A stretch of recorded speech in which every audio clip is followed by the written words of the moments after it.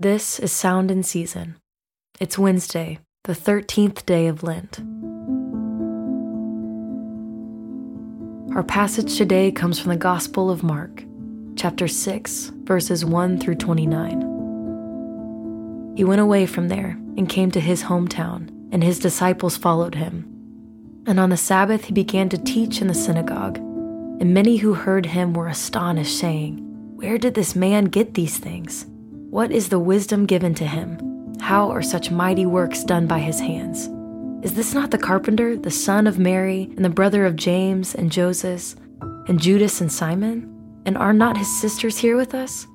And they took offense at him, and Jesus said to them, "A prophet is not without honor, except in his hometown and among his relatives and in his own household." And he could do no mighty works there, except that he laid his hands on a few sick people and healed them. And he marveled because of their unbelief. And he went about among the villages teaching, and he called the 12 and began to send them out 2 by 2, and gave them the authority over the unclean spirits. He charged them to take nothing for their journey except a staff, no bread, no bag, no money in their belts, but to wear sandals and not put on 2 tunics. And he said to them, "Whenever you enter a house, stay there until you depart from there. And if any place will not receive you, and they will not listen to you, when you leave, shake off the dust that is on your feet, as a testimony against them." So they went out and proclaimed that people should repent. And they cast out many demons and anointed with oil many who were sick and healed them. King Herod heard of it, for Jesus' name had become known. Some said, "John the Baptist has been raised from the dead. That is why these miraculous powers are at work in him." But others said, "He is Elijah." And others said, "He is a prophet, like one of the prophets of old."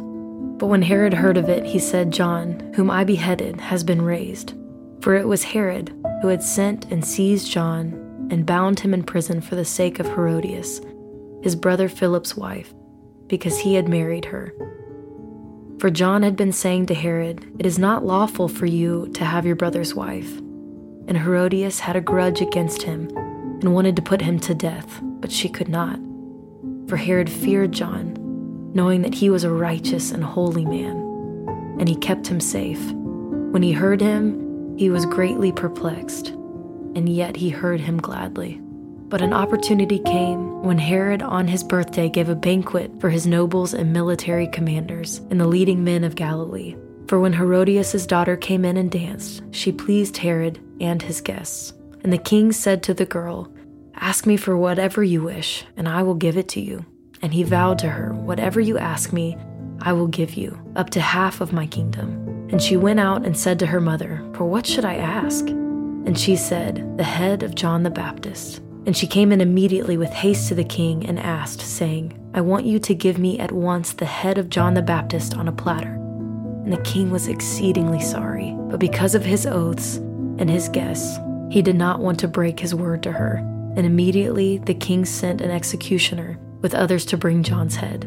He went and beheaded him in the prison, and brought his head on a platter and gave it to the girl. And the girl gave it to her mother. When his disciples heard of it, they came and took his body and laid it in a tomb. This is the word of the Lord. Thanks be to God. The shocking account of John the Baptist's death comes after 2 brief scenes of rejection. First, Jesus is rejected in his hometown. And then, the disciples are prepared by Jesus for rejection as they journey to heal the sick and proclaim repentance. While many people are marveling at Jesus and coming to him in trust and belief, many more are marveling at Jesus and rejecting him. The death of John the Baptist demonstrates the contempt that so often follows the truth. If the apostles, John the Baptist, and Jesus himself could not escape the dismissive contempt, we should not expect better. John was willing to speak the truth of God to the ruling power of his day and suffer the consequences for it. For even today, in every church, you can hear John still crying aloud through the Gospels, "Behold, the Lamb of God who takes away the sin of the world. Lord, hear our prayer, and let our cry come to you. Let us pray.